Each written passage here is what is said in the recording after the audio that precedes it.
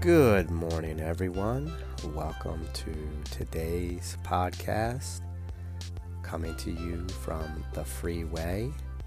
It is Wednesday, December 11th. Stay tuned. Alrighty, everyone. I hope everyone slept wonderfully last night and that you have awakened to a beautiful day. As always, remember, this is the day that the Lord has made. Let us rejoice and be glad in it. I live right on the Maryland PA line. I'm 7 miles over in PA, and I have waken up today to some snow. The kids still went to school, so there was no delay or anything like that, but there is some snow on the ground on my deck, and it is a beautiful day. So, let's jump right in. Today's message is going to be kind of short, but I want to share with you that I woke up around 1:30 in the morning, and this message was placed on my heart, so I am going to share it. I believe someone needs to hear this message, and that is my prayer and in my hope.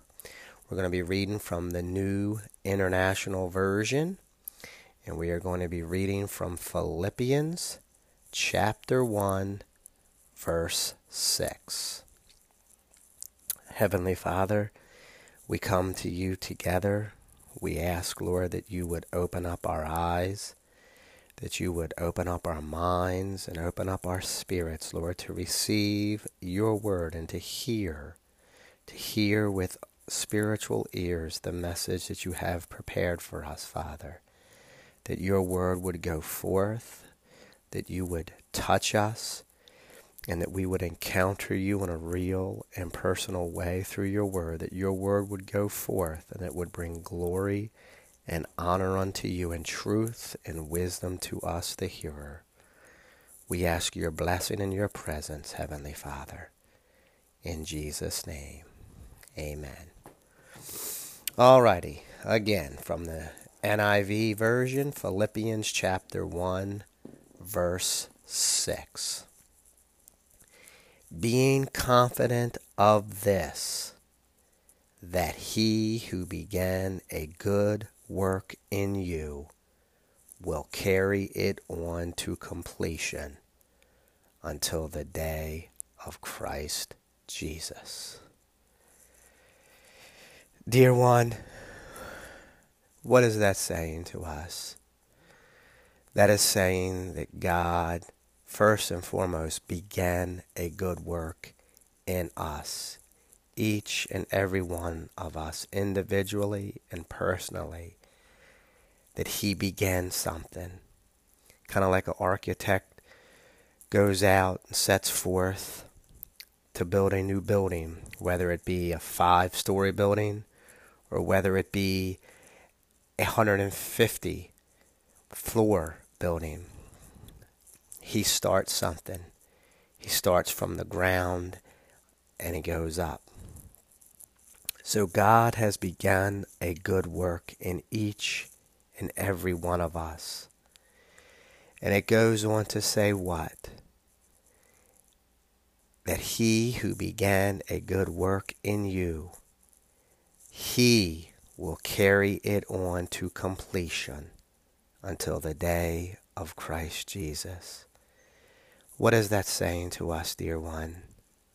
It is saying that he will carry that good work on to completion, to our finished work on the day of Christ Jesus. Dear one, how many times do we feel as though we aren't making progress in our spiritual life? Know this, that God never leaves you alone. That when God starts a project, he completes it. God will help us grow in grace until he has completed his work in our lives. Dear one, know that no matter what you're going through today, that God will not leave you alone. Why? Because he has invested way too much in you. And when I say investment, I don't want to make it sound like, oh well, because people invest in things every day and they spend millions and millions and millions of dollars. Well, not all of us. Some of us spend hundreds of dollars on something only to let it go. But know that God does not do that with you. He has invested so much in you. And how do you know this? Because he gave his one and only Son, Jesus Christ, for you. Dear one, know that when you are discouraged, remember that God won't give up on you. He has promised to finish the work that he has begun in your life. Dear one, when you feel incomplete or unfinished or distressed by your shortcomings or whatever it may be, your trials, your stresses, your tribulations, your circumstances, remember God's promise and his provision. And what is that promise? And what is that provision? That he who began a good work in you will carry it on to completion until the day of Jesus Christ. Dear one, don't let your present condition rob you of the joy of knowing Christ and keeping you from growing closer to him. Know that no matter what you are facing, God will complete it. He will not leave you nor forsake you or abandon you. Heavenly Father, we thank you so much for your message. We thank you for your word. We thank you, Heavenly Father, for your promise that you began a good work in us and that you will complete it. You will carry it on to completion and that you will finish the work that you have started in our lives.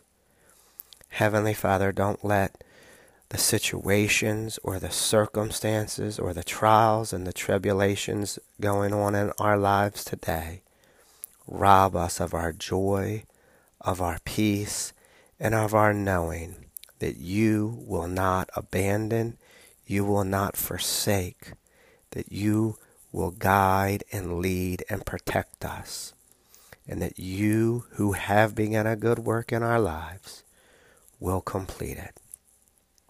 Heavenly Father, we pray for each one. We pray together for each one. We pray for your blessing upon us and our families and our loved ones and our friends and our co-workers and even our enemies. We pray your blessing upon them, Heavenly Father. We pray your wisdom and your guidance in our lives this very day, that you would lead, guide, and direct us and draw us closer to your side, Father, and help us to walk in your wisdom and in your word, not to be just a hearer, but a doer of your word, Father God. Lord, we pray for one person in this world today. We are believing and trusting in you that one person around this world today will encounter you in a real and personal way and come home to you. Father, we thank you for this time. We thank you for this place, and we thank you for your word, and ask that it would go forth and that you would receive all the glory, all the honor, and all the praise. Heavenly Father, we pray for each one, and we lift each other up to you this day. And we pray together, and we ask in Jesus' name.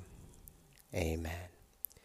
Dear one, have a blessed day, and go and know that God has begun a good work in you, and that he will carry it on to completion until the day of Christ Jesus. Have an awesome and blessed Wednesday.